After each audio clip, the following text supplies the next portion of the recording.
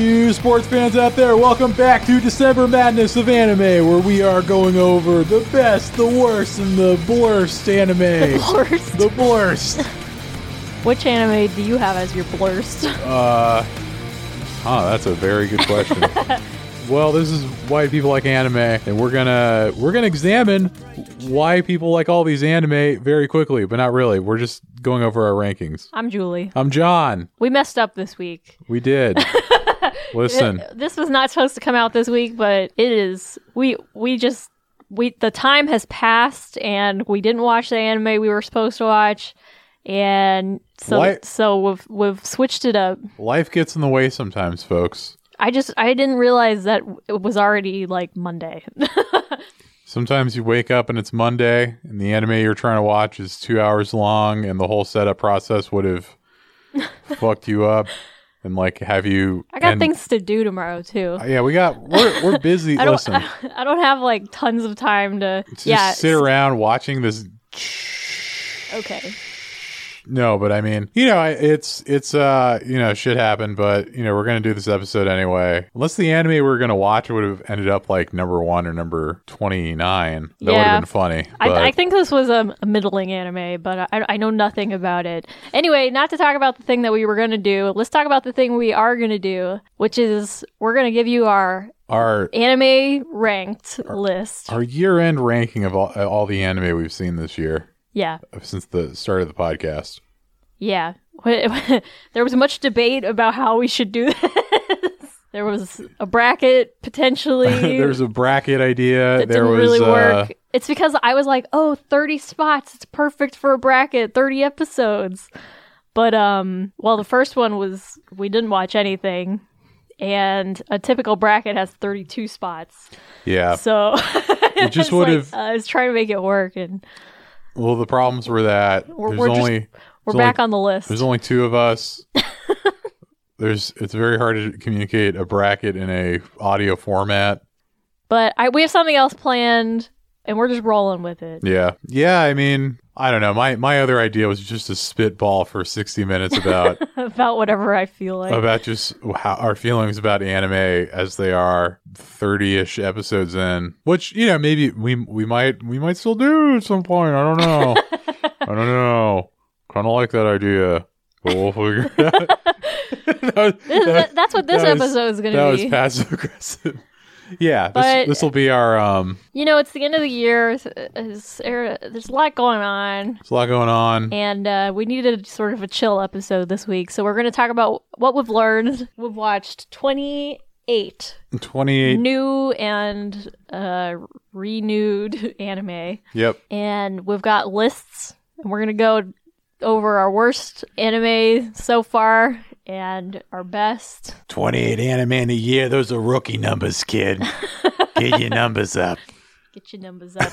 If you want to get our numbers up, you can leave us a 5-star review on iTunes. Oh! And follow us on Instagram at Why Do People Like Anime. That was a major league execution. Thank you. I'm working on my segues. I want a Segway. Yeah. Can you picture me on a Segway just rolling around the neighborhood? I mean... That would be a sight to see.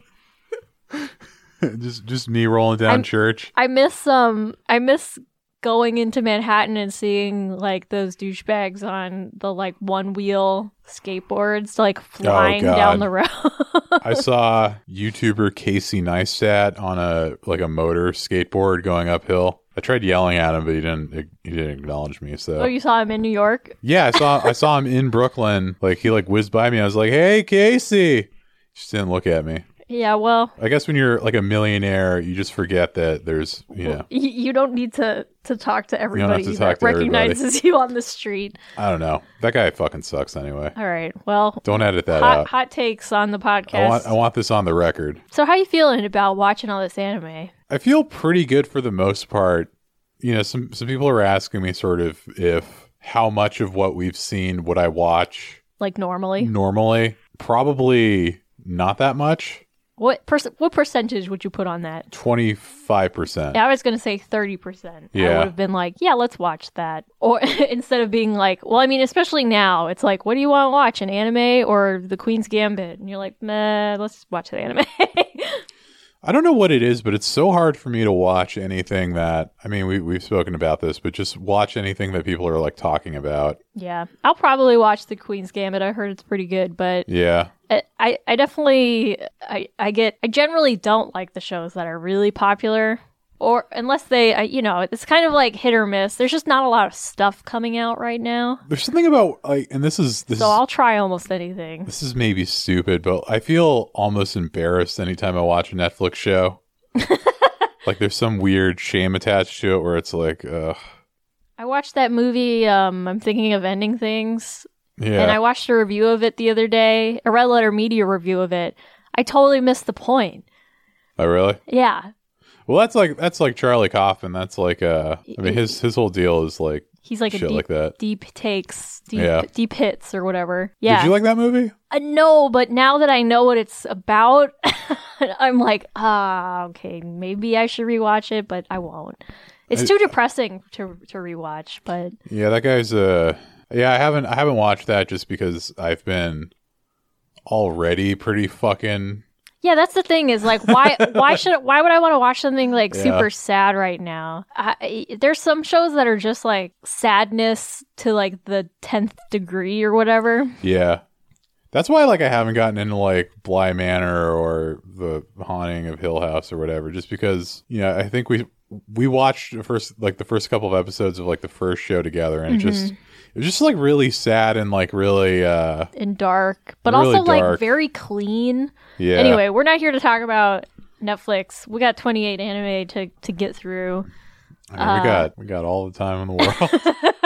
I don't know. I foresee this being kind of a long one, but we'll see. The idea is to touch on our absolute least favorites, our 5 least favorites, and then we'll kind of go up the list quickly and get to our absolute top faves. Not too quickly. Okay. John's like, I have something to say about every item on my list. I mean, I guess should we get into it? Yeah, might as well. So we're gonna start with the very worst of the year then. Very worst of the year, number 28. What's yours? Love Hina. Ooh. Why is that the worst of the year for you? So the way that I approached the list, because I had a hard time putting certain things above and below other anime, because some of them it's like, how do I compare this? And so my list is purely based on rewatch value. What would I rather watch again? Yeah. And Love Hina slowly made it all the way to the bottom of the list. Yeah. Because, I mean, that show, it took us a long time to get through it. It was particularly long, which definitely downgraded it as an annoying show that was also 20 whatever episodes. 26. 26. Plus like a million specials. Yeah, and I thought the humor of it was not my style. Yep. And I really don't remember a lot about it. And if I had to go back and watch something again, I would rather watch anything else. Yeah. What's your absolute least? My absolute least favorite anime of the year, number 28, is Love Hina. Yeah, Dude, I mean, what? We didn't discuss this. What if our lists are exactly the same? That'd be weird. I feel like Love Hina the anime was just like the definition. I mean, maybe I've said this before, but it's what I think my coworkers hear when I tell them I watch anime. Yeah. Like they think I'm 100% just watching like weird pervert. There were some really frustrating episodes in that. Watching it, like the play episode was really hard to watch and confusing. Just like all these weird characters who are just obstacles to the very clear romance of the show, and then you have a very unlikable protagonist I would say Naru is a protagonist in it. You have a very unlikable protagonist and very pathetic protagonist, and it's like. And they do the same bit over and over and over and over. Yeah, again. It's just I don't know. Like I think the longer we've been in a relationship together, I think the longer I look at fictional relationships and I see like, wow, that's fucking stupid. Yeah. Or like that's like such a bullshit thing. Like same thing with Happiest Season. It's like if I was in a relationship where my significant other consistently disrespected me in a way with, you know, all these other family obligations and stuff like that over and over and just wouldn't even acknowledge our relationship to them, I would be out of there. It wouldn't work. I also think this one gets downgraded because of its predictable ending. Yeah. And purely on its length, and it's like I feel like I put certain things above this because they were shorter. Like at least it was shorter. It had the worst voice dubs of anything we saw this year. I would also say impossible to listen just to. like the definition of idiot anime voice directing. Yeah, where it's I don't know, man. I don't think you can. I don't ever want to hear someone from fucking Oklahoma voicing an anime character. There's like no precedent for anime to be like an anime character to have like a debutante Southern accent. I'm really sorry to all my Southern freakers out there, but I just don't want to hear someone from the fucking South ever voicing an anime character. Unless the anime is on a farm in Utah, I don't want to hear some like bumpkin country bumpkin fucking accent coming out of my anime. Because it's like it just totally misses what. You know what it is? It's distracting. It's very distracting. And also, like, all the characters sounded way older. Yeah.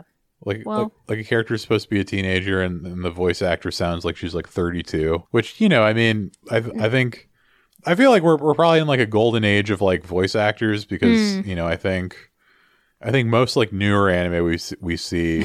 People know what voice acting is now. Yeah, and I think that the resources are sort of expended to, you know, making it work. But, I mean, you know, Love Hina, it's just... I did read a few volumes of, like, the manga after, and, like, there's still, like, some of, like, the corny kind of, like, pervert shit or whatever, but it's night and day, I feel like, where it's, at the very least... And this is, like, Johnny fucking...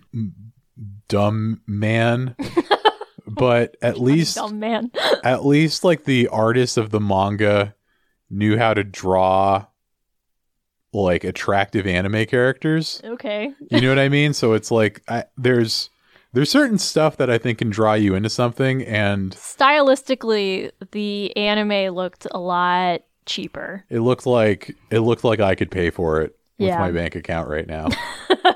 It didn't stand up to some of the other episodes or some of the other anime that we watched that just obviously looks a lot better. Right. I mean, like the manga writer, artist, creator, whatever isn't, you know, he's not fucking Picasso or anything, but he knows how to at least like draw manga and specifically draw women in a manga and make it and set it up on the page so the narrative kind of makes sense and it's fun and it's actually funny. Yeah, I feel like Love Hina, the style of Love Hina made me, like, it makes me already not like other anime that look like it. Yeah. And so, like, because we watched it first as, like, our harem example, when I see other anime that kind of looks like it, I'm already, like, I already have, like, an aversion to it. Yeah.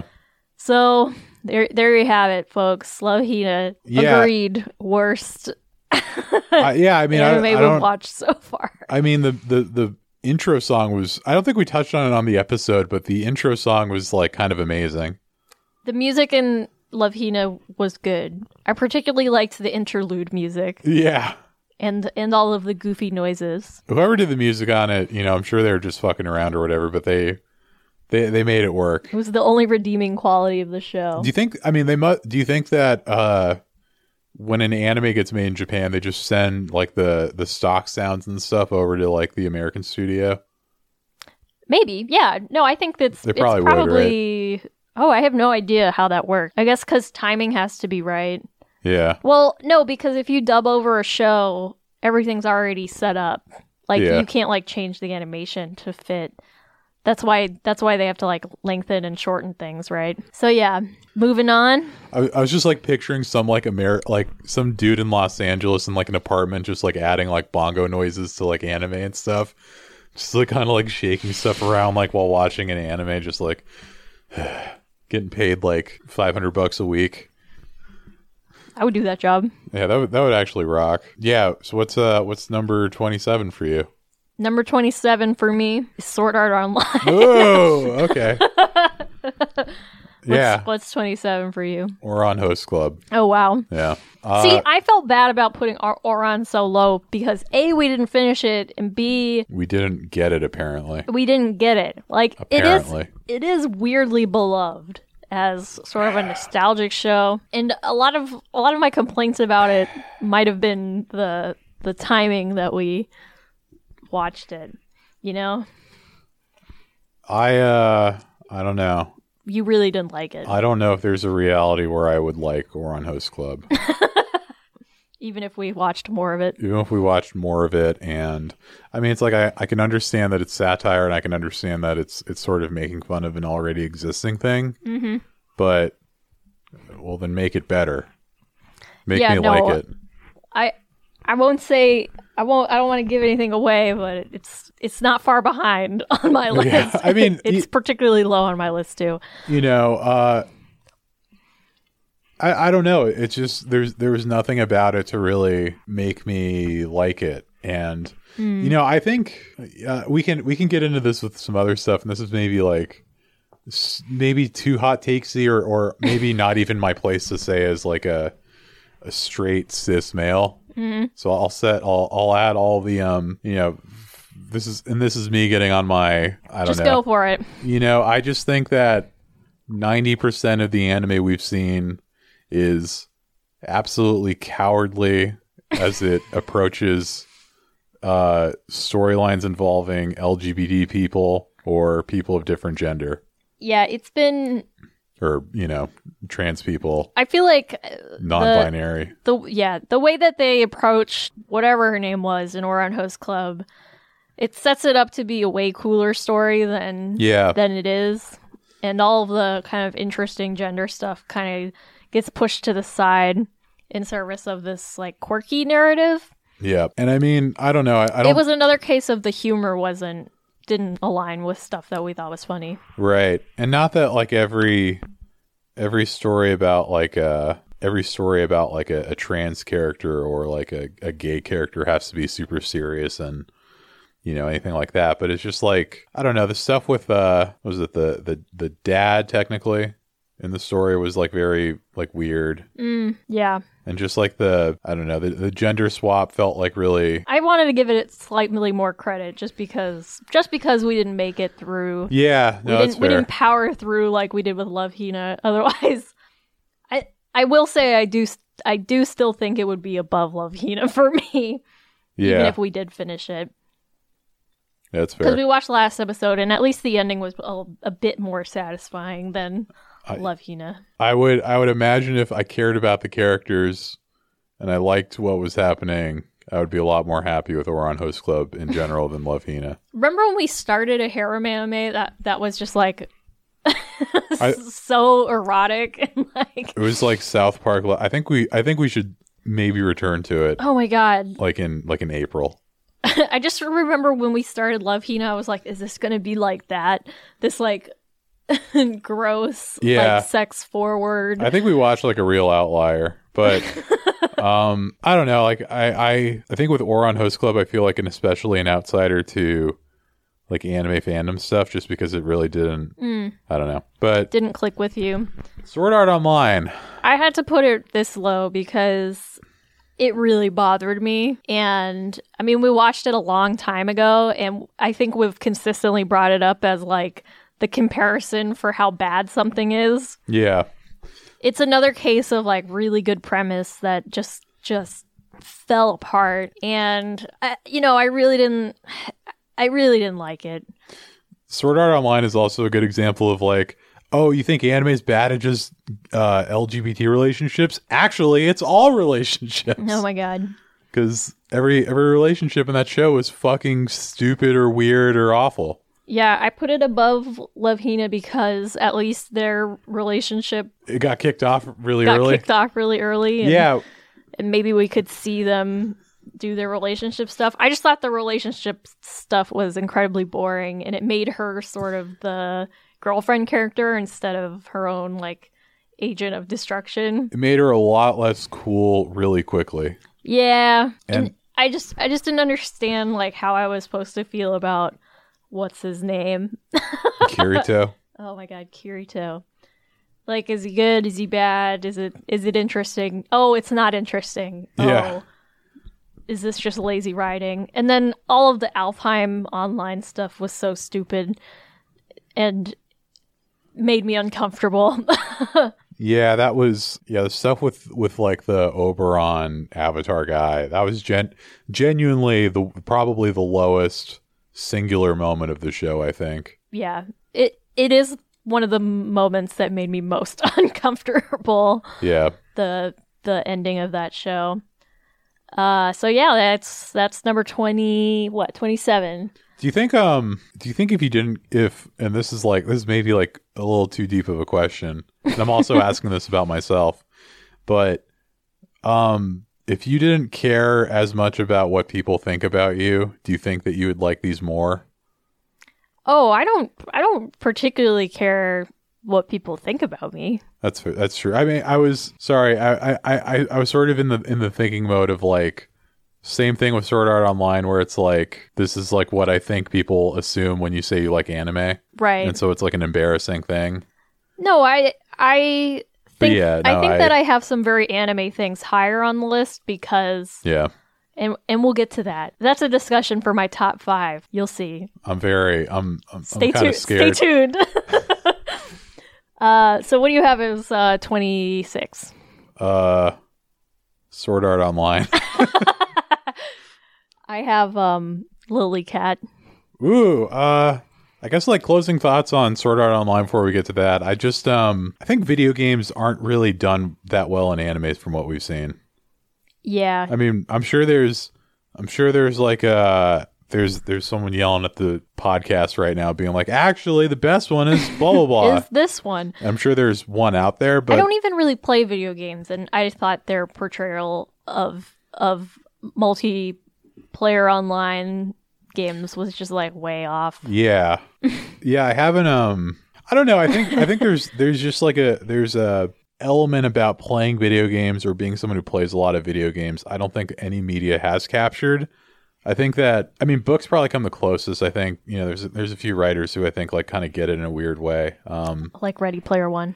Well, there's this book called yeah, Ready Player One is it's the Bible of it. But like there's this Welcome to the Oasis. There's this book I remember reading in school called God Jr. Yeah, Dennis Cooper. And the story's about this father dealing with his son's suicide. And you kind of get like the present of like the story and then like the backstory where like he's like playing video games with the kid. And so like after the kid dies, he like plays a lot of like, it's basically Banjo-Kazooie, and he just like kind of gets high and like kind of like falls into it. And he like, I feel like Cooper really like kind of captures like this like weird kind of like unspoken loneliness about playing games sometimes, where it's like you sort of purposely lock everyone out and you're sort of in it in a weird way. And I feel like that's like the extra like ounce that I want like more media to kind of capture, I think. Also just understanding like game logic. Yeah, that too. would be appreciated. Yeah.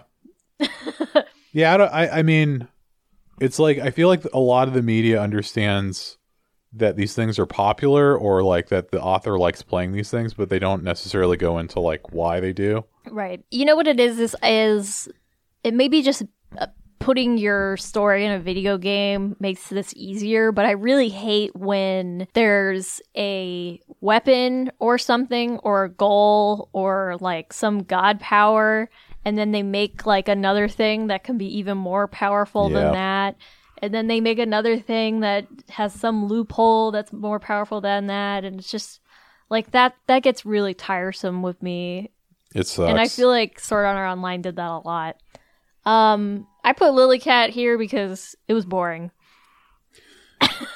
Lily Cat is entirely skippable if you've seen the movie Alien, unfortunately. It was short, so there wasn't a lot to it. And I mean, it was the oldest one we watched. Yeah. But it was also a story that I've seen before and didn't have a lot of redeeming qualities. So I just couldn't. It was another case of it just kept getting pushed lower and lower. Yeah. I guess we'll get more into it. But I find it interesting that like the artist of all like the monsters and stuff in Lily Cat is like the lead artists in all the Final Fantasy games. Oh, really? I forget if I brought that up when we talked about it, but I don't know. Something I guess I thought more about Lily Cat after. I thought the art was great in it. Like, I thought the animation style was great, especially for the time. Yeah. It was just the story was too slow and kind of whatever. I can imagine if, I forget when it came out, like 86. If you're a kid in a VHS store in 86 and that movie was somehow there, I could see that being like life-changing and like world-breaking, but like as a 27-year-old in 2020, yeah, it just didn't do much. I don't have tons to say about it. What do you have for 20? What number are we at? 26? Yeah. No, 25. 25. Sorry. 25, the Junji Ito collection. I have War on Host Club. Yeah. It's like it's like watching The Junji Ito collection was incredibly frustrating because there were some episodes of it that were so good, and I wish that they had just made longer versions of the good episodes. Yeah. And then there were some that were so bad that like you can't help but hate it. Hate all of it. I mean, it's because of those episodes. Listen, I think there's plenty of adaptations that do it better than the original, or do it differently than the original in a way that's interesting. But this was a disservice to his work. So you're not gonna top him when it comes to like the imagery and stuff. So I feel like you have to either like totally go for it, which I think that they're doing with like the Uzumaki anime, because I think that's gonna be in black and white. Yeah, it just by watching the trailer for the Uzumaki anime, you can already tell that it's so much more in line with his sort of style and vision. Yeah. Whereas this just felt like a cheap adaptation. It felt really cheap, and it's just like I don't know. I mean, there's a lot of stuff in his manga that's like kind of weirdly funny, but like I feel like in the show it just felt like really kind of tonally weird, and it just totally It was like Horror Tropes the show. Yeah. And I don't know. It's like I think at best the anime captured exactly like the same notes as what the manga did. But I think that those, if you like do like like The Longest Dream, I think is like way better as the manga version than the show version. Even if like the show version was like the highlight of the series. Yeah. And that one as well as like the one with like the ghosts of like your previous family members and stuff. Like that was a really good one too, and the one with the river. Yeah. Like those were all really good, but it's still like, and I think it's one of those things where it's like, I think one of the biggest problems I see anime having as like an adaptation medium is you're close enough to like the source material. You know what I mean? So it's like if you read the manga, the only thing you're really missing is like the actual motion of things and like the animation. But it's like you're still getting like the visual impact of what's happening on the screen. So it's like for an anime to really do better than the manga, I think it has to, whether that's like it could be voice acting, it could be that, or it could be, the art direction or whatever. But I think there has to be something just like to really to add to it. Yeah, to make this step like better. Yeah. Because, like, I think the problem with the Junji Ito anime is that, so I watched videos about the manga after we watched the anime version of it. Yeah. And they kept saying, like, oh, Junji Ito is, like, the master of the page turn. Yeah. Like, his big thing is, like, setting up something to be suspenseful, and then you have to turn the page to get to, like, the crazy monster or whatever. Then you get, like, a huge, like... surprise. Yeah. And I think the pacing of the anime sort of ruined that. Like, I don't think they got it right where there was any sort of, like, suspense. And then they kind of had to cheapen all of the, like, really details of the monsters because it was an anime. Like, the one I'm thinking of specifically is the neighbor, the, like, really grisly neighbor. Yeah. And if you look up, like, them next to each other, they had to, like, really simplify it, even though she didn't really move that much, but they still had to simplify that drawing way down. And then, I think the coloring of it was all wrong. It just really felt weird. Yeah, I don't know. It's just, I'm excited. I'm interested to see like what the Uzumaki series is going to be like. But yeah, I mean, just kind of, and also shout out to friend of the pod, L.A. Mish, for the cool hoodie that came today. Oh yeah. Yeah, she, we exchanged Christmas gifts, and she sent me a Junji Ito cat hoodie. I just think he's so smart. His stories are so, it's like thoughtful horror. Yeah. And I feel like the show version of it was like horror tropes. Yeah. It's like very simplified, and it was way too like all over the place. There was like 2 stories an episode, when in fact, like, and I hope they do it with Uzumaki, they just sort of make this one piece that you can dwell on stuff longer that way. It's just really weird, and I think everything about it was wrong. Yeah. Everything about it was just not good. I don't know. I mean, I think if there's I was like, let's try to find something, but like, if there's any bright side, it's that, I don't know, every good like horror writer or science fiction writer or whatever, there's like always bad adaptations. The only redeeming quality of it was, as a person who hasn't read the manga, the show made me want to read the manga. Yeah, and that's awesome. So that kind of bumped it up for me a little bit. Any closing thoughts on Ouran Host Club? I feel like we dug into it. Yeah. I do feel bad. I'll say that. I very easily was like bottom of the list, but then I was like, you know what? No, because there's got to be something there that I just don't get, you know? Yeah. I don't want to like shit on people that like this stuff too. No, for sure. Because I think it's just not for me. Not for me, dog. Not for me, mate.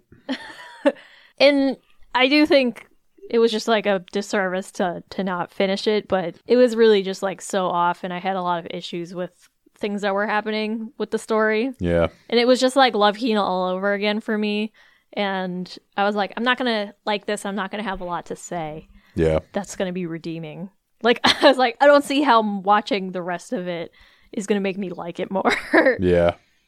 But no, I agree. That's my piece. What do you got at 25, John? 25, I have Fox Kids Presents Digimon the Movie. Well, at 25, I have the Junji Ito collection.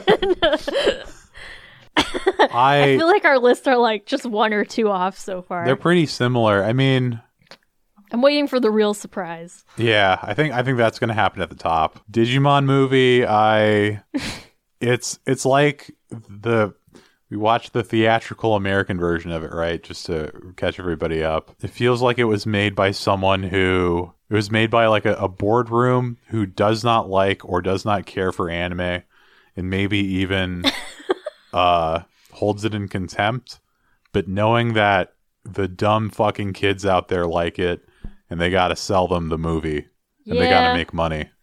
No, I think it was just like, oh, Pokemon did really well. Let's clobber together these 3 movies. Let's crush these 3 things together and totally. Let's get the ad in at the front too. Yeah, and let's market our other show into the fucking runtime of the movie. That's the thing. Like on this rewatch, I realized that the Angela Anaconda short is part of the movie proper. It's not even like, you know, when you buy a VHS, there are like all of like the weird kind of like, you know, mini commercials. It's part of the fucking movie. It's included in the file. It is included in the file. It is included in the runtime. So strange. It's hard coded into the movie. It's the strangest thing I've ever seen. Like I don't even think like the Pixar shorts are like that. Like if you watch Up, not. You're watching Up. It starts with Up. Yeah, it starts with Up. But if you're watching Digimon the movie, that might not be true. The short might be on the DVD. I think the short is on the DVD, but I think if you press play on the DVD, you're just going to Up. I think you have to go to special features. No, if you're watching Digimon the movie on DVD, you have to watch the Angela. You have to fast forward. But I mean, VHS. It's like I feel like Digimon the movie is the most corporate, shitty like it is like the. It was so fun though. It was fun, but it was so bad. I mean, friend of the pod, Brian Sage Kwan, said it was like going to a Japanese restaurant and playing like the chopsticks like drumsticks on all the bolts and stuff. Like that's what it felt like, just some white guy walking in. Easily the best comment we've gotten. That had me fucking rolling. But yeah, I mean, it was just like, and it kind of sucks because, like, you know, not that I can't imagine him holding the Digimon work as his like highest work, but like, you know, the first two things were directed by Mamoru Hosoda, director of other things we've seen and liked, Mirai. And it's like you can kind of see the artistic vision a little bit and sort of like at least like the color schemes and like the storytelling and sort of like the direction, but like it's cut down to shit. It's given a horrible English dub. I mean, like a horrible cut where like you can't even, like, nothing really makes sense, and none of the characters really have any kind of point to like being in there other than like they're from the show. You know what it is that so this was originally 3 movies, and I don't know why they didn't just take the 3 movies and then release them as the 3 movies, like the 3 mini series movies or whatever. I think that it's purely like we have to have a theatrical release, so let's make a theatrical release with the source material that we have. Yeah. When in fact, like, if they had just taken it, I mean, it wouldn't have been as exciting and weird as it has aged or whatever, but at least the story would be intact. Yeah. But they were like, I think they were like going up against Pokemon, so they had to have some rival to put up there. Well, it was Fox versus I think Kids WB had Pokemon. I don't know. I don't remember. So like Fox versus Warner Brothers. I mean, that's a big ass. Those were two big studios. But yeah, I mean, it's like the third segment is truly like one of the most baffling things I've ever seen in my life. Like it's like the first two you can hold on, but the last thing, it was just like so weird, and like I just kept imagining myself as like a fucking parent. Yeah. Right, and like having to like sit through it with like the kids, and just nothing making sense and not being able to follow a goddamn thing. Yeah. So, in no surprise, at number 24 for me is Digimon. What do you have to 24? Do you have any closing thoughts on Digimon? No, I know that it's a mess, but it's still kind of fun. Like, part of me wanted to put it higher because at least it was enjoyable, like weirdly enjoyable, but. And the music, I mean, the soundtrack is unbelievable. Soundtrack is probably top 5 of what we've seen. But I couldn't put it very high because it was a mess. 24 I had Lily Cat. Yeah. Any final thoughts on Lily Cat? It's cool, but it's not good. Okay. Like like that, like I would say that it's like, you're like, oh, that's nice. Yeah, I don't know. I feel like there's certain things that are cool, but like maybe not good. Right. You know what I mean? Like no, like is Nowhere good? I feel like that's like your favorite movie. But I feel like it's good because it's like so cool. Right. But if it wasn't cool, it wouldn't be a good movie. But the movie is all cool. This is like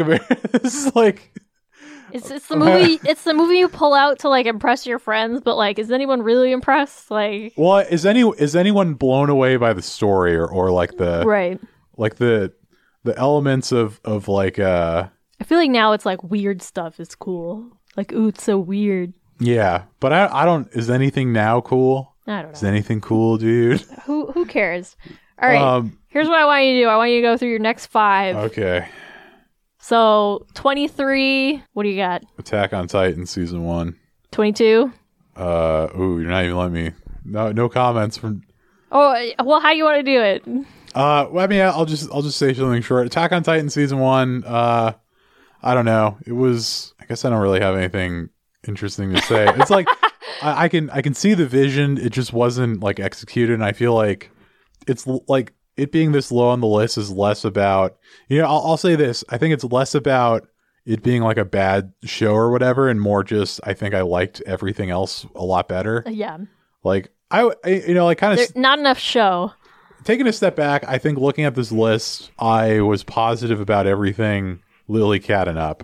Yeah. Maybe above Lily Cat and up. I think I was mostly positive about Lily Cat. But like everything after that, I at least was at least a positive experience. yeah. After that is God of High School. I mean, I think we pretty like Only half good. only half good and a real yeah. Just watch the first 6 episodes. Just watch the first 6 episodes and just write your own ending. Yuri on Ice. Ooh. I guess it's like kind of low on my list. I don't know. It was just repetitive. It was just repetitive, and it just it having a second season, I think really, or like it clearly leading to a second season, I think really put a bad taste in my mouth. So many twists at the end to not end the story. Yeah, this one might bum you out, but Fruits Basket. Oh my god. That is a curve for sure. Why is Fruits Basket so low? John. I don't.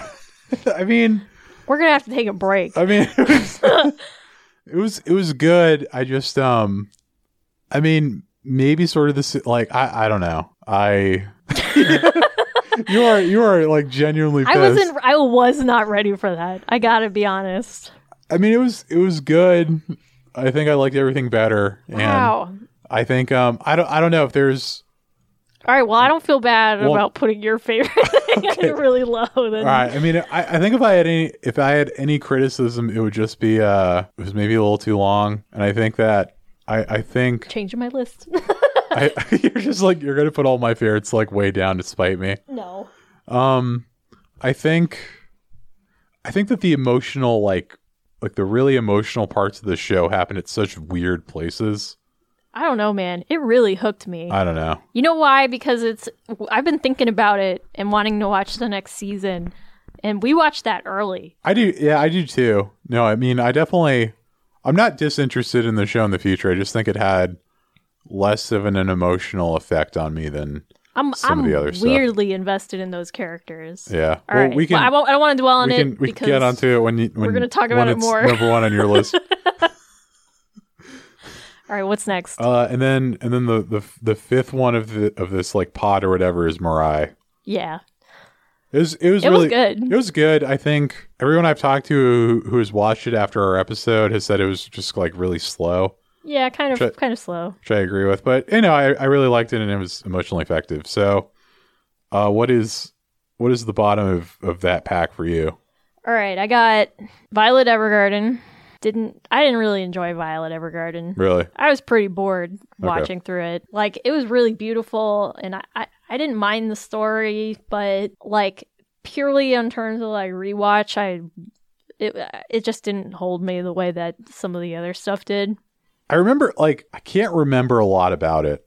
Yeah. I'm sure if like we watched like another like season, a lot would come back to me, but it's like kind of hard for me to remember like the details of it. Yeah. What number?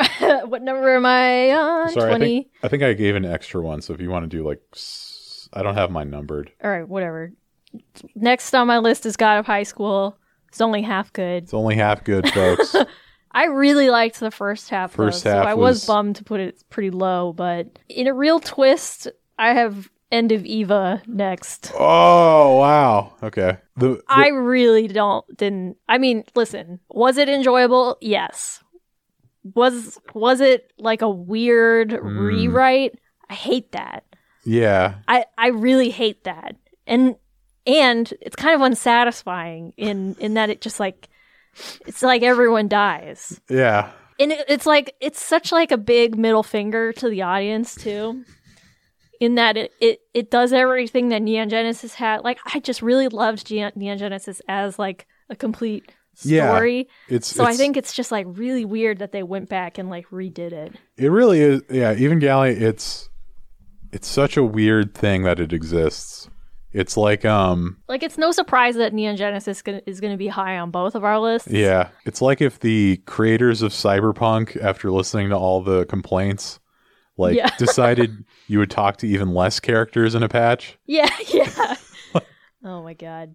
All right, what's next for you? Next is Yuri on Ice. Another one that I I mean, super giddy while watching it. Yeah. Super fun to watch. Super fun to have this like cute romance happening between these two characters. Really well animated, but ultimately it's a competition-based show that ended with a big hook once they realized they were going to be big. Yeah. And then next on my list is Attack on Titan. I feel like Attack on Titan will be good. I feel but there's just not enough story there yet for me to put it higher on the list. I'm still thinking about the basement, and I'm still thinking about his dad. Yeah, which are me like too. kind of good signs where it's like there's actual like hooks that I'm like genuinely like I kind of want to know. But it's like 4 seasons long and we're only like a quarter through the story or something like that. So like compared to a story that we've finished, like I just can't put it that high. Yeah. Was that 5? Yep. Oh, give one more because I gave one extra. And then next on my list is Mirai. Same reason. It's just like it's like a nice story. I like that Mirai is the exact same place in both our lists. Oh really? Yeah. I mean, it's the same reason. It's like it's nice, it's cute. Yep. A kid would like it, but it didn't hold me. Like, there's no way I could put it higher on my list. Yeah. Compared to some of the more like interesting action-packed stuff that we watched. In just pure like emotional moments, I could pull out a couple, and those would probably be like the biggest of like the year, I guess. Yeah. Let's see. I'll do 4 just to kind of even it out. Or no, do 5. Okay. So then next going up is Violet Evergarden. Oh, okay. Yeah, I mean it. Remember, I think I liked it a lot, and I just liked that it was so different from most of the other stuff we've seen, where it's sort of entirely about dialogue. At least it was like a super original story. Yeah, like I don't think I mean, I'm sure there's tons of books about translation or writing for illiterate people and stuff like that, but like to bring it to an anime, I thought was really clever and really interesting and really cool. It reminded me of like, I don't know if I brought it up in the episode, but like reminded me of like the Star Trek sort of framing of TV shows where it's like you have your cast of characters and then you just sort of have like every episode is sort of related to the main plot, but you have it kind of like a new adventure in its own, which I kind of like, and I feel like is like maybe an underrated thing. So pretty good about that. What's the next number on this list? I don't know. I think we're at 15. Okay, so no, 14. So 14th on my list is Kiki's Delivery Service. Okay. I feel bad. No, you don't feel bad. But I don't feel bad. I mean, it was good, but it didn't. It's the same it's the same as Mirai. I feel bad about what I put right above it. All right, let's hear it. Inuyasha. Oh my god. We're gonna have a talk after this. Like I feel bad that Inuyasha was like right above it. But I mean Kiki's Delivery Service, it's like, I don't know. It's like you're killing me. It's the opposite of Lily Cat. It's all good, but it's not cool. Okay. I think it falls under that. Oh, that's a nice story. Yeah. Maybe I'm like subcategory. Maybe I'm just like such a fucking dickhead, but like I think whatever I like has to be like a little cool.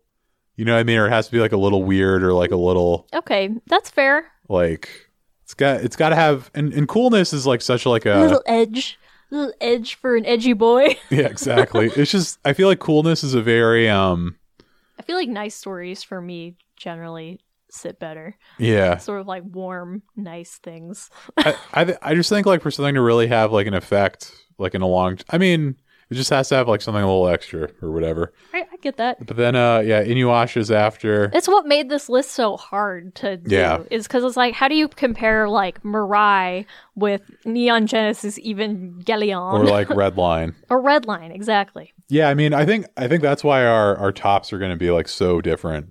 You think our top 5 are going to be vastly different? I think so. Okay, well, you might be right. And then above that, I have Madoka Magica. I'm gonna be straight up. I feel like Madoka is one of the things I really want to rewatch because like I feel like I didn't give it its proper like attention, or like I wasn't as like invested in it as I was other stuff. I think on a rewatch I would like it a lot more, but like for whatever reason on this watch, like I was just sort of like not in it.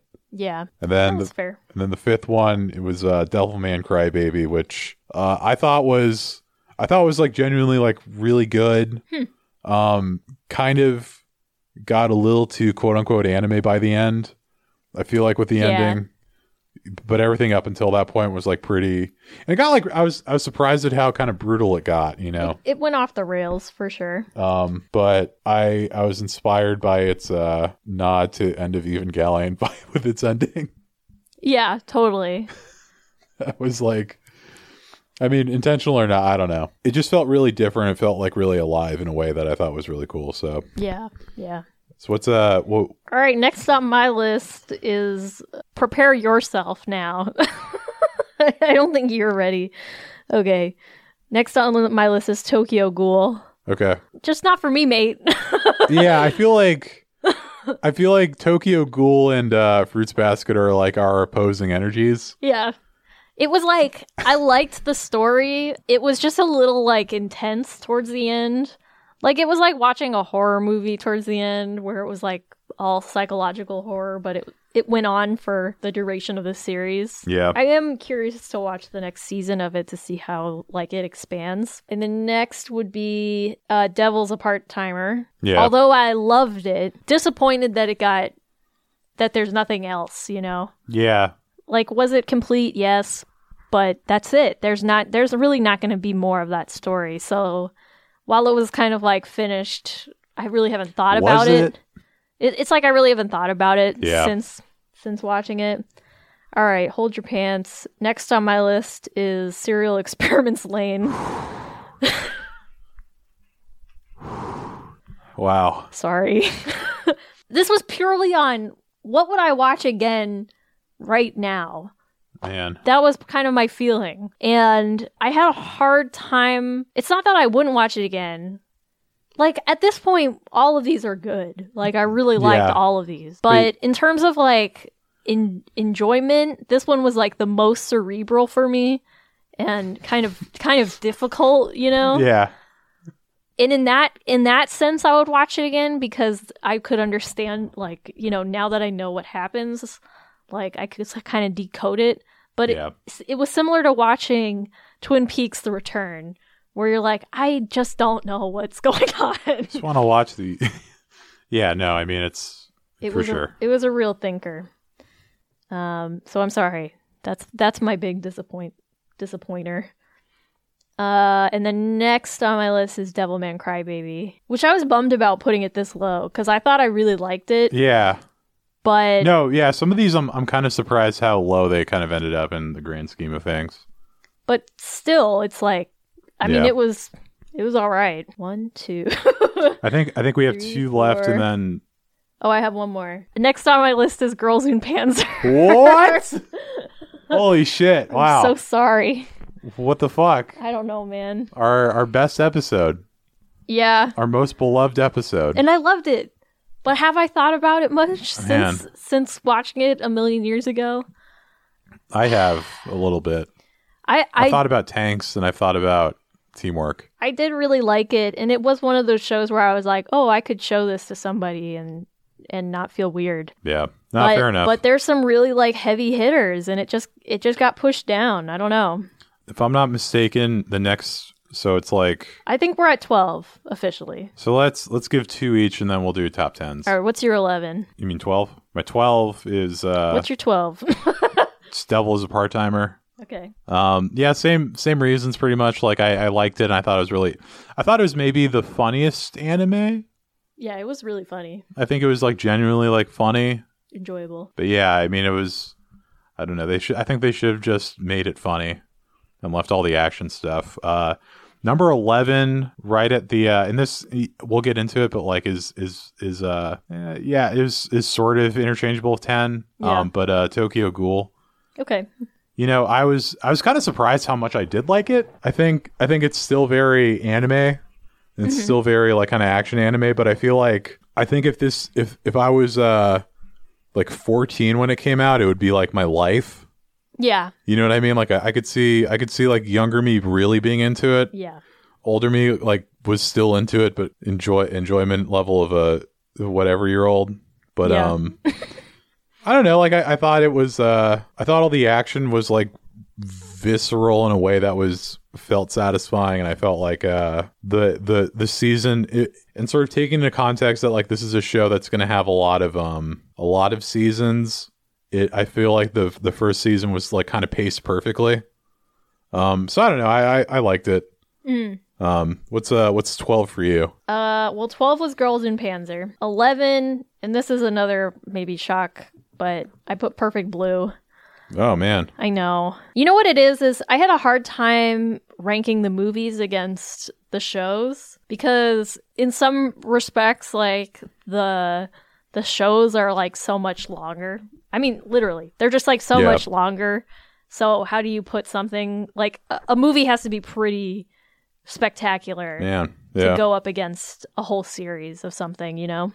I would argue that it was, but I mean, I'm sure Perfect Blue is high on your list. I think it's one of your favorites. And I mean, all of these are like could be number ones in my mind in their own right. If you're just trying to spite me for Fruits Basket, I'm really not. I won't blame you. But you'll see why I got so upset as we go here. And then in number 10 spot for me is Madoka Magica. Another one that I really liked. And I don't put it higher because I know that there's some like extra content. Like I loved the twist. I loved the style of it. I loved the story. Like there were very few things about it, but I don't think we've consumed all of the content or whatever. Yeah. Like I think there's some movies that we could have hit on. Yeah. And I'm curious if that would like affect my conception of the series. I definitely want to see, I for sure want to see more of it. My number 10 is Redline. Nice. Yeah. I think. So good. Yeah. So pure. Yeah. This is, I think Redline's a good mix of cool and good. Yeah.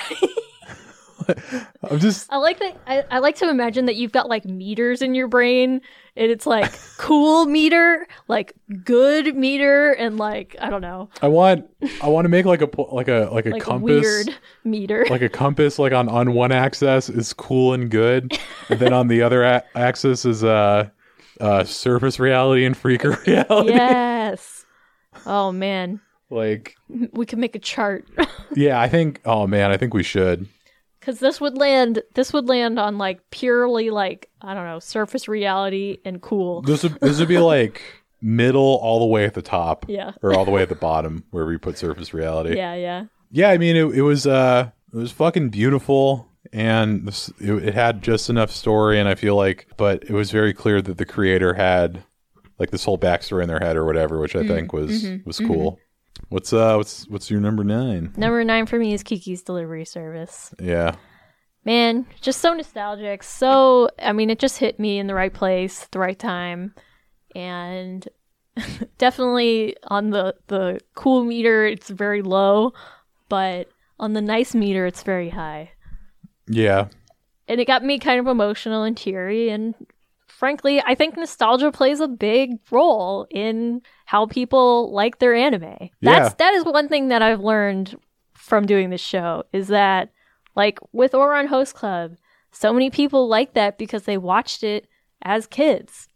And on rewatch, they get that little nostalgic kick that they were looking for. And it's the same reason why somebody would watch a Pokemon movie or whatever. Or the Digimon movie. Even though it's bad, it still hits different because they watched it at their grandma's house. You know what I mean? Man, we should watch it with your mom. We should decide on what we should watch with my family. Yeah. Spoilers for...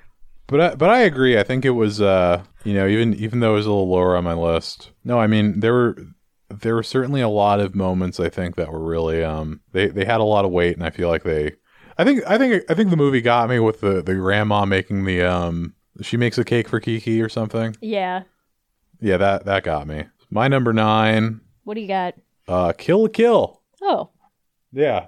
Nice. No, yeah, Kill la Kill was sick. It I don't know, it felt like such a different energy than I think pretty much everything else that we've seen so far. Maybe kind of close to Devilman Crybaby, but even those two are like really really different, I feel like. It was so enjoyable. Yeah, it was. I can't think of any real like down moments of the show, but it was just it knew exactly like what it wanted to do. Like I feel like that's in comparison to like Ouran Host Club, it's like that's satire that I think is done good, like well. Yeah. Where it's like, you know, we're gonna play off of like anime's over sexualization. We're just gonna make it so fucking ridiculous that it becomes that it's a character in the show. Yeah, it's a character, and it just wraps around, and it's like so about the thing that it just becomes like really out there and crazy.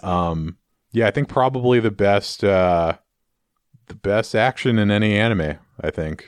Yeah. I really liked the twist in Kill la Kill. Yeah. Where everything gets turned on its head. Man. Okay, next on my list, number 8, right? Yep. Is Redline. I liked Redline a lot. Yeah. Simple story, easy to get through, easy to follow. And I want to show my cool older brother Redline. Really beautiful too. Yeah. Like a story that you can just follow and not get too caught up in. Yeah. No, for sure. It's very much like let's get high and watch Redline. Fuck yeah. Like that's the vibe. Yeah. Is you can just put it on and we'll just fucking watch Redline. It's not a big deal. Yeah. So I liked it a lot. What do you have at number 7, John? Is it number 7 or number 8? Well, number 8 for me was Redline, I think. Oh, so it's my number. 1, 2, 3, 4, 5, 6, 7. Yeah. Redline was 8 for me. My number 8. It's going to bum some people out. Spirited Away. Oh. I wow. mean, it was good. It was great. Good for you. But in taking into everything else we've seen, everything that is above it, it was John's flavor of the week. Well, it was just a different kind of enjoyment where, you know, I think it just didn't really stick with me, I guess, afterwards. You know, I think maybe like certain images and certain ideas and everything. And I think that, you know, the movie's clearly a masterpiece or whatever, but clearly a masterpiece whatever. Or whatever the fuck you want to assign to it, you know, like, you know. I just like the term masterpiece or whatever. Yeah. I mean, make it fun. I just I don't know, it just doesn't have it's like a really good, really great story, and it really looks like awesome and everything. It's just I think everything else got me a little more. It's okay. It's okay. It's okay. I feel like these, now that we're in like the real top echelon of these are all really good things, just they're really good, but now we're really getting into like personal preference. Yep. And I feel like you've got a particular personal preference based on the ones that you haven't said yet. Satoshi Kon. And I certainly have a different preference. So what is number 7, Julie? I kept shuffling the next 3 around, but I've got Kill la Kill. Fuck. I really wanted to put it higher. Yeah. Yeah. It was originally quite high. Kill la Kill could easily go pretty high for me. It was so original for me, like so original and so my cup of tea, and fast-paced, exciting, edgy, weird, and fun. Easily one of my favorite characters. Yeah. Now that I can't remember her name. The club club president. Yeah. I can't remember anyone's name, but I know what you mean. I mean, just awesome character. Just enjoyable characters, enjoyable character dynamics. Yep. I got nothing else to say. And yeah, I just kept shuffling that one around in the top 10. Yeah. What's next? 7 for me is Tokyo Godfathers. Oh, okay. Yeah, I mean, surprise hit. Yeah, you know, I went a long time without watching it, even though I really like, you know, all of Satoshi's stuff that I've seen. It's weird. I think that I imagine this one will probably like be a favorite as the years go on, like even more, because it really, for whatever reason, it just fell into like that like Big Lebowski sort of like kind of, you're following a bunch of characters around while they like kind of do stuff. I'll put like Dazed and Confused up there too, you know, just like where it's like something you can watch over and over with characters you really enjoy and really like want to follow and, you know, care about, and just really good storytelling and really good, you know, the more I think about it, the more it is sort of like a yin to the Straight Stories Yang, where it's like, you know, these two works by like directors who are known for being super cerebral or super like fucked up weirdos or whatever, and they but they just both decided to like write a really nice story and just like kind of put themselves into it a little bit. Yeah. And a real, like a true Christmas miracle happens at the end. You know what is a Christmas miracle? I also put Tokyo Godfathers at number 7. Really? Well, wouldn't that be your number 6? I don't know what number we're at, but it is next on my list. Yeah. Yeah. Like I said, I shuffled them around so much that it's hard to tell what comes next sometimes. Yeah. But I also really enjoyed Tokyo Godfathers. And I think that it'll stay high on my list as the years go. And we watch more anime. It's hard to like... I think this is also a thing maybe where it's I feel like a new Christmas movie is sort of hard to find. Yeah. Where it's like, it's kind of hard to work in like newer stuff to like a holiday rotation or whatever. Yeah. The only other sort of thing I can think of made in the last 10 years that I kind of like around this time of year is Krampus. Right. You know? And it's like, I mean, totally different vibe or whatever. Totally different vibe. Movie, but like, you know, it's rare to have like a holiday moment. Yeah. It's like when Mariah Carey came out with All I Want for Christmas Is You, and everyone was like, I'm going to listen to this every year, and now it's a classic. Yeah. I mean, it's like the values of Christmas, or like the main core ideas or whatever, are so hard to make not corny that I think it's almost like kind of impossible, but it managed to do it in a way that, you know, that was really nice. Yeah. Yeah, I'm excited to share Tokyo Godfathers with more people. Number 6 for me is End of Eva. Okay. Yeah, I mean, I thought it rocked. Exciting. I thought it was it was metal. I thought it was very metal. I thought it was very punk. I thought it was very like I don't know, like I respect any creator that sticks to their guns at like the highest degree and tells like the people who are mad to like fuck off, and they only make things even weirder. Yeah. And I think, you know, I mean, you bring up a good point, which is that I don't know if I would watch it like again anytime soon. Yeah. On like a pure like enjoyment level. You know, maybe. I think, you know, maybe I would, but it's like it's only with Neon Genesis. Yeah, I mean, it really is just like if you liked Evangelion, it's probably the stuff you liked about it, but like times a million. And if you hated Evangelion, it's everything you hated times a million, where it's like, you know, he just leans so far into what Evangelion and like what his vision is for everything that, you know, it's unrelentless. It is the mother, it's Zack screaming motherfucker at the end of Killing in the Name Of. And Evangelion is the fuck you, I won't do what you tell me. Oh my god. Yeah. Yeah. You want to know what my number 6 is? Well, this is your number 5. Is it? Oh, Jesus. All right, we're in the top 5, I guess. Top 5. Are you sure? 1, 2, 3. Yeah, you're right. Okay. Number 5, I have Inuyasha. Whoa, that's way high. Yeah. I thought you forgot it or something. I was like, man, Julie forgot Inuyasha. It's I really enjoyed Inuyasha. It was giving me Pokemon vibes. I was really bummed when we had to stop watching it because it was end of season 1. I really just wanted to keep watching it. Yeah. And I really loved it. It was giving me kind of like that Yu-Gi-Oh thing where we put on Yu-Gi-Oh and just like let it ride and let it run, and suddenly we've watched like 3 seasons of Yu-Gi-Oh. Theme song, maybe my favorite theme song. Yeah. Hard to say. And I think that this could actually climb my list. It could actually go higher. Man. The more we watch it. Yeah. That's the kind of high hopes I have for it.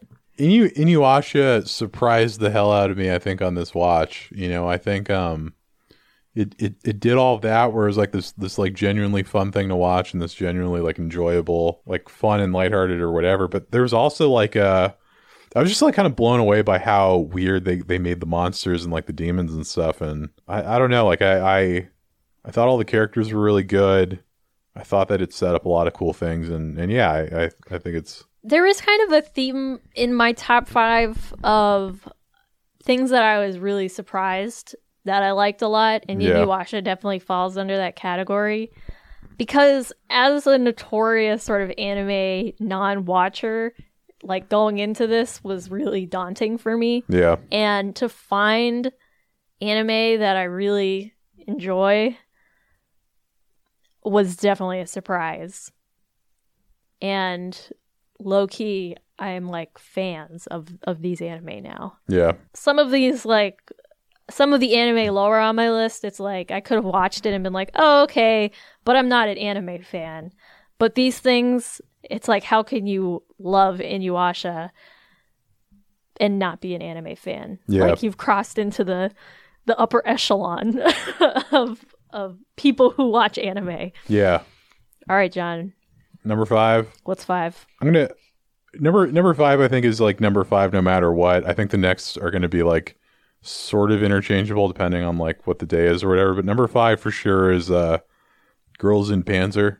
Yeah. The sleeper hit. Sleeper hit. You know, I thought it was. I don't know. I just it was very heartwarming and it was very sort of like unexpected. Like I mean, I guess I sort of expected it to be like really good based on the people I know who liked it. Yeah. You know, so like I knew there had to be something there, but you know, it was just like genuinely really sweet, and I think a satire of anime maybe in a way that isn't as obvious as some other stuff. Like I think sort of making like a girls' high school like club sport be tankery is sort of like making fun of like how anime, you know, has all these like competition things and stuff, and just like making it really ridiculous, and but also I don't know, and I also appreciate that there's some interesting things thrown in, like the models of tanks and sort of like what they represent, and the sort of parallels to history that I think the show has and everything. It's something that only works as an anime. Yeah. That's another key element of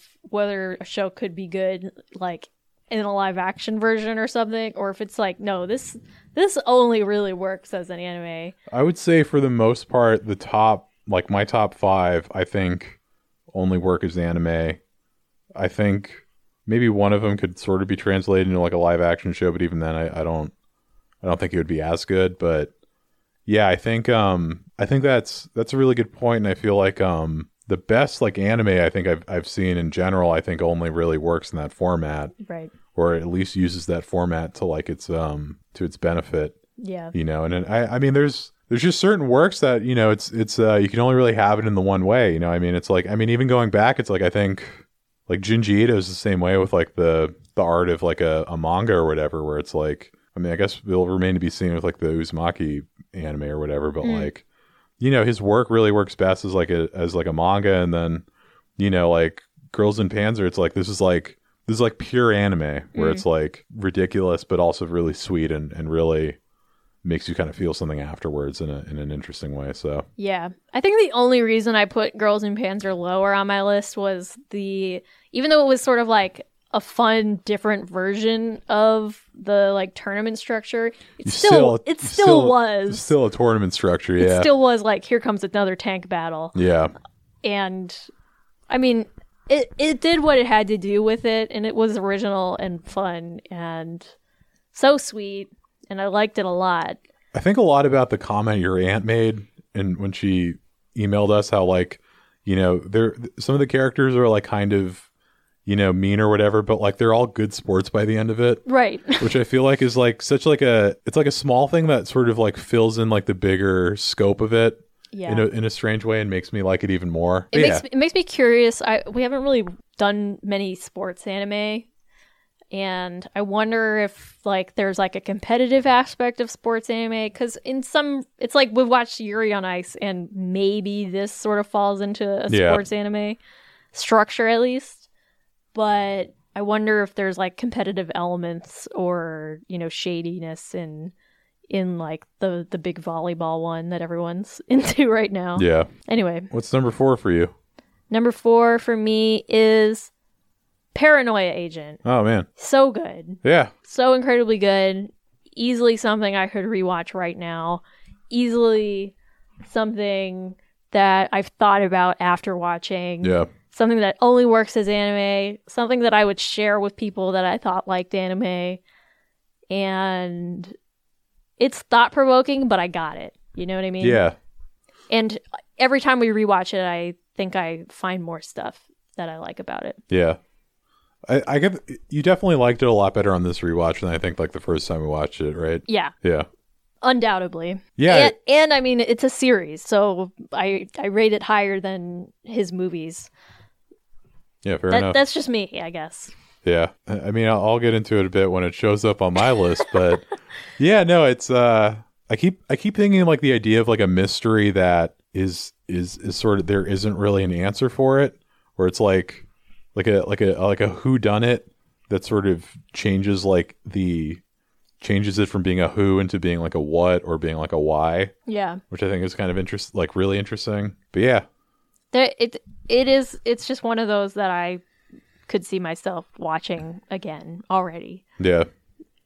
All right, what do you got? Number 4 is Perfect Blue. Yeah. Yeah, I mean it's I think Perfect Blue out of maybe everything, like anything else I've seen, I think only works as an anime just because of like how it works with its like sense of time. And I don't know. I don't think I could see like a TV show or like a movie pulling it off like in an interesting way. And I also like I mean it's I think there's only a few things out there I think that have really kind of creeped me out or like made me like actually like kind of like nervous or afraid or whatever. And I think this is like one of the only times where it's happened where it's like it's a very real kind of fear, I think, that you're being watched or whatever. Someone is aware of what you're doing, and sort of like it kind of growing slowly and like growing over time as to like what's going on. I think is, I don't know, like everything about it is really rad. Yeah. I liked it a lot too. And that's another one that on rewatch I was like, oh, I get it. Yeah. It's good. The Satoshi Kon tagline, it's always better the second time. Watch it again. Yeah. Maybe you'll get it. What's number 3? Number 3 for me is Spirited Away. Yeah.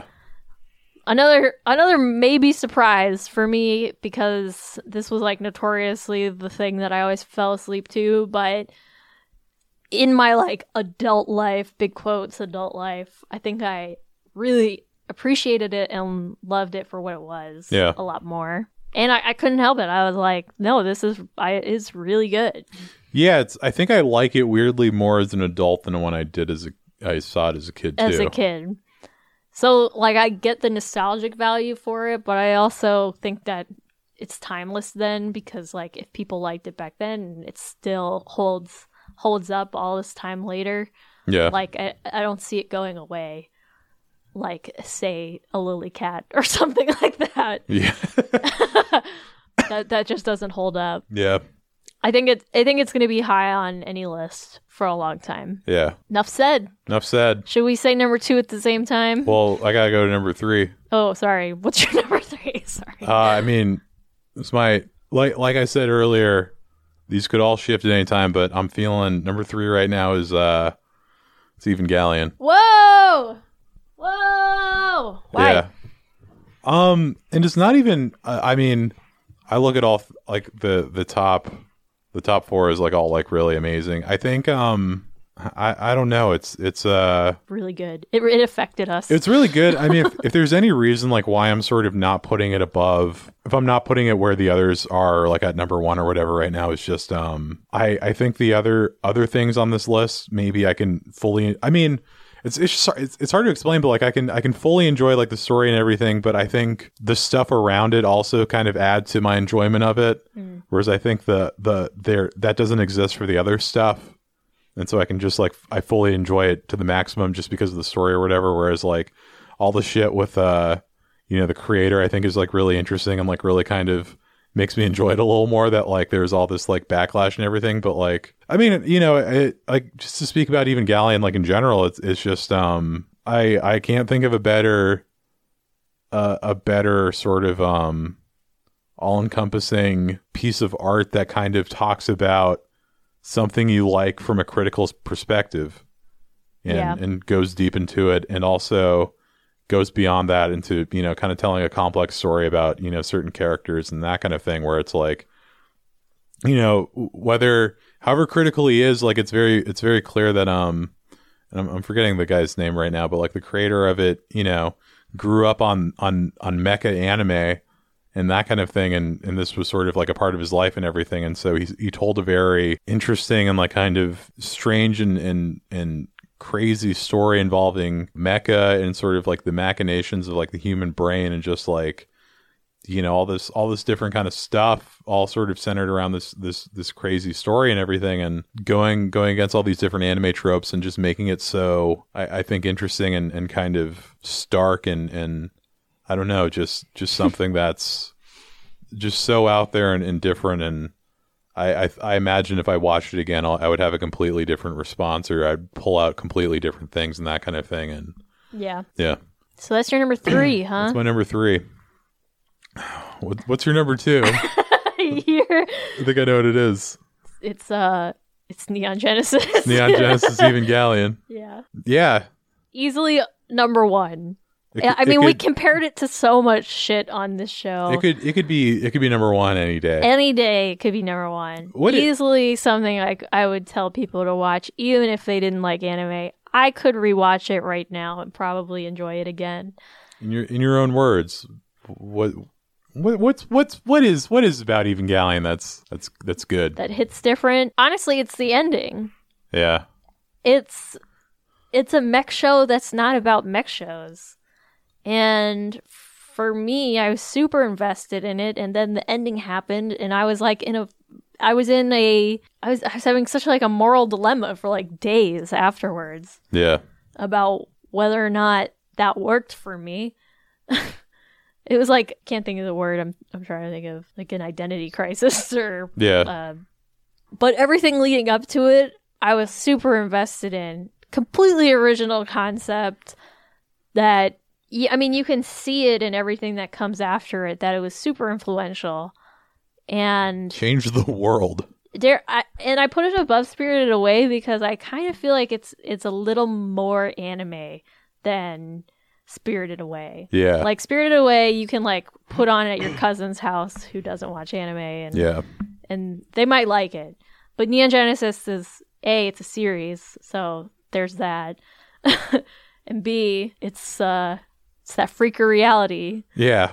So it crosses over into, are you ready for this? I like that our number ones are going to be so I know what funny. Your number 1 is. Well, my number 2 is Paranoia Agent. Yeah, so I know what your number 1 is. I mean to go to Paranoia Agent, I probably fucking changed my life in some way when I saw it, like not to over exaggerate, but I mean shit, it really you've got the nostalgic factor with it. It's the nostalgic factor in the sense of like I remember not even just like, I remember liking this as a kid, but like I remember this pushing me into other interesting stuff as a kid, or solidifying the things I like as a kid.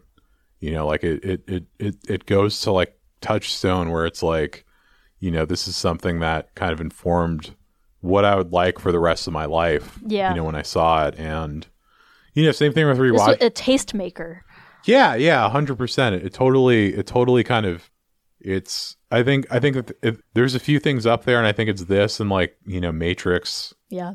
A couple other things, but like 100% really just kind of informed like everything else I would sort of like for the rest of my life, and I don't know, like I think it's just like it's a really good story, and I think it's really it's just really smart and completely like I kind of said earlier, it completely sort of takes like a detective story and like the idea of like like a noir or whatever, and just totally kind of inverts it and makes it really weird in a way that I don't see a lot of media really doing.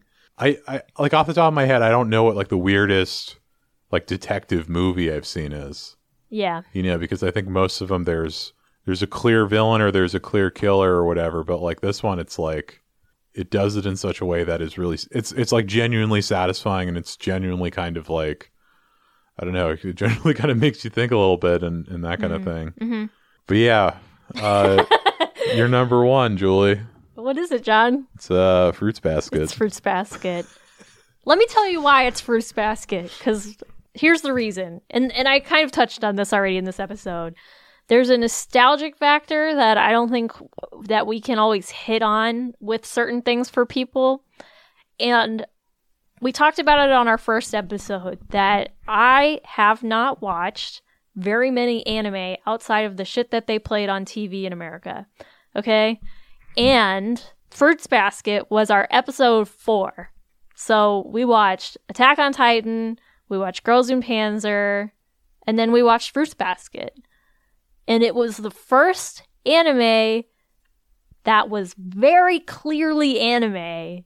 Because I would like to sort of argue that Pokemon on TV, right after, like, flip the channel and you're watching Rugrats, it all just, like, kind of feels like cartoons.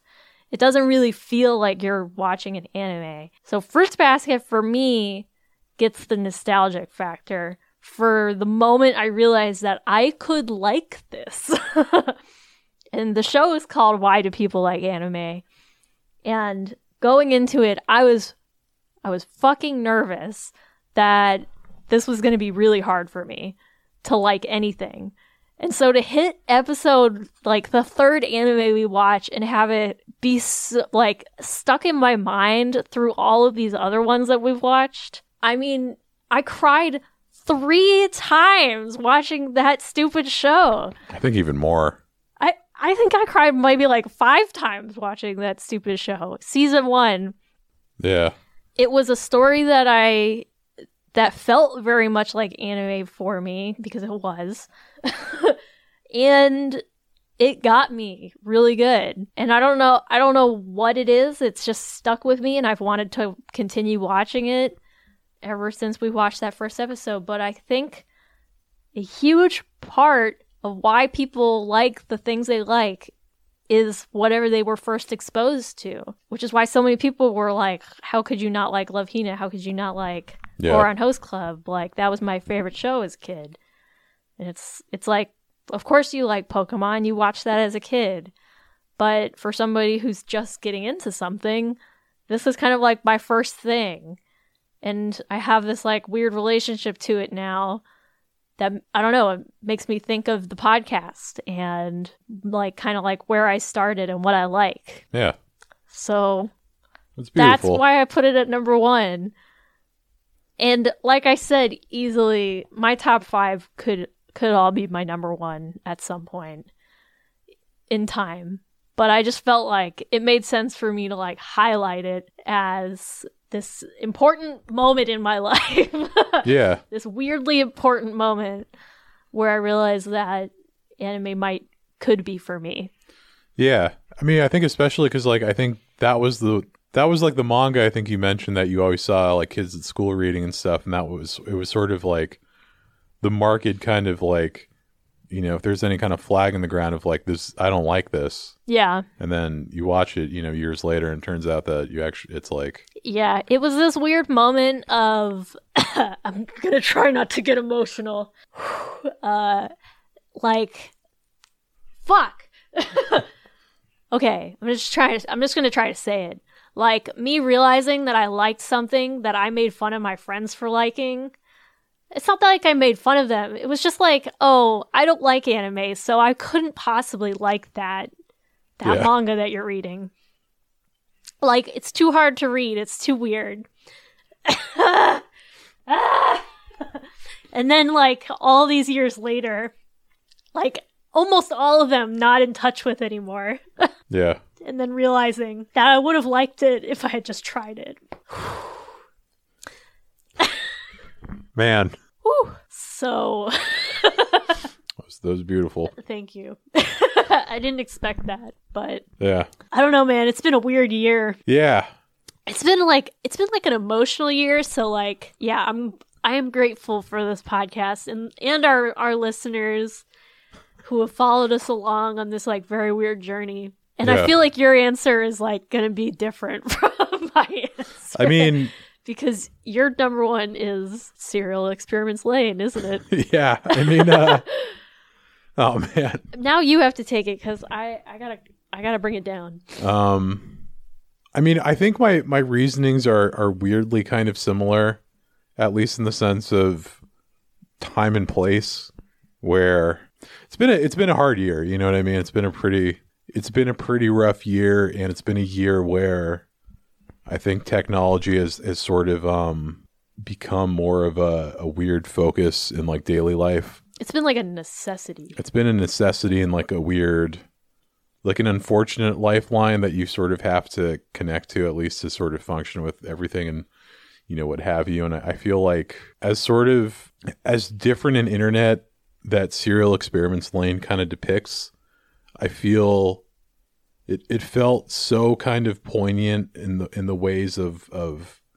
the anxiety and the sort of like the kind of horrors and shittiness that like the internet kind of creates, I think, in the show, and just like the overall like kind of darkness that kind of happens. And it just felt like, I don't know, it just felt really weirdly like relatable in a way, or at least like, you know, I mean, even to the point where, you know, Lain kind of becomes like a god or whatever, using the internet so much, and just like the ways in which, you know, it feels like the internet can be like the only kind of, you know, I mean, as someone who like primarily, if there was no internet, I would be out of a job tomorrow, right?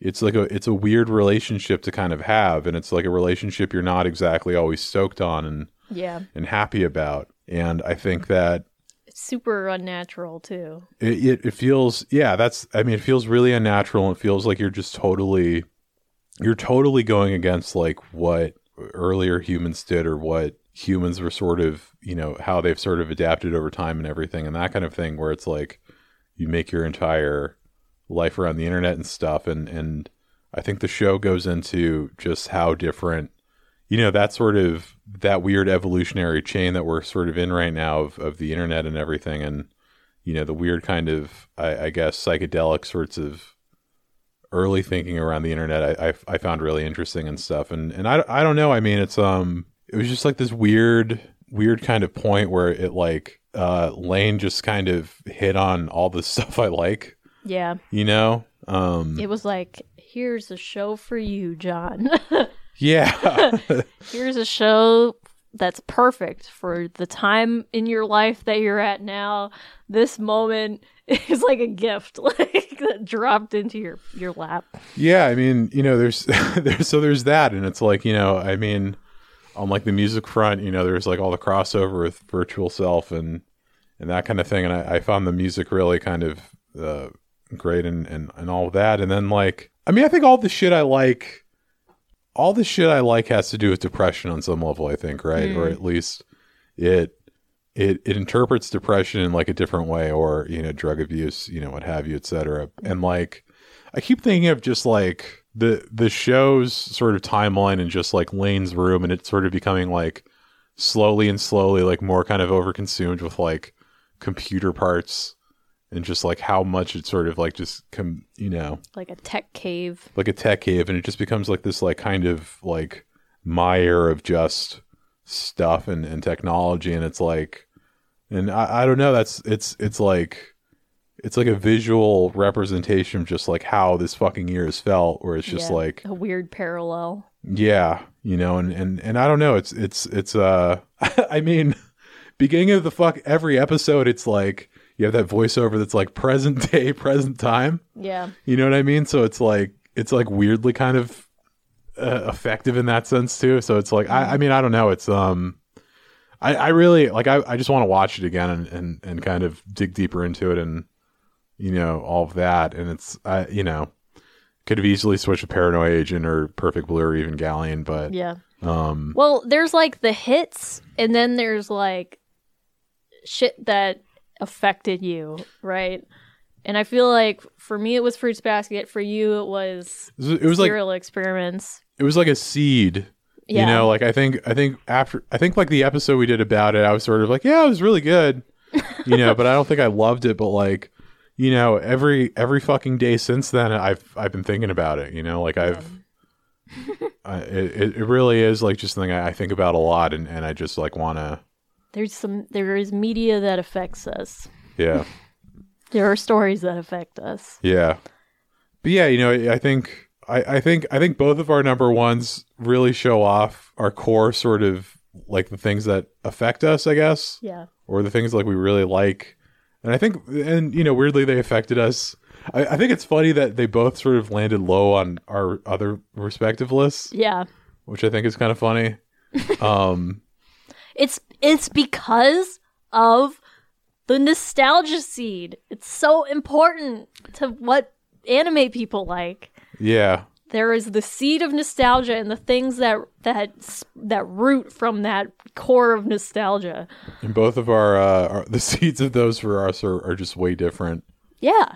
And it would be different for anybody. Yeah. And I think everybody's got that one that they kind of just like hold a little higher. Yeah. But yeah, I mean, I think that they both affected us, you know, especially during this time. Totally. In a really weird and unexpected way. And I think that it's been a fucking journey with all of you and with you, John. Yeah. To watch all of this crazy shit that we never would have watched otherwise. Yeah. In this very homework style fashion.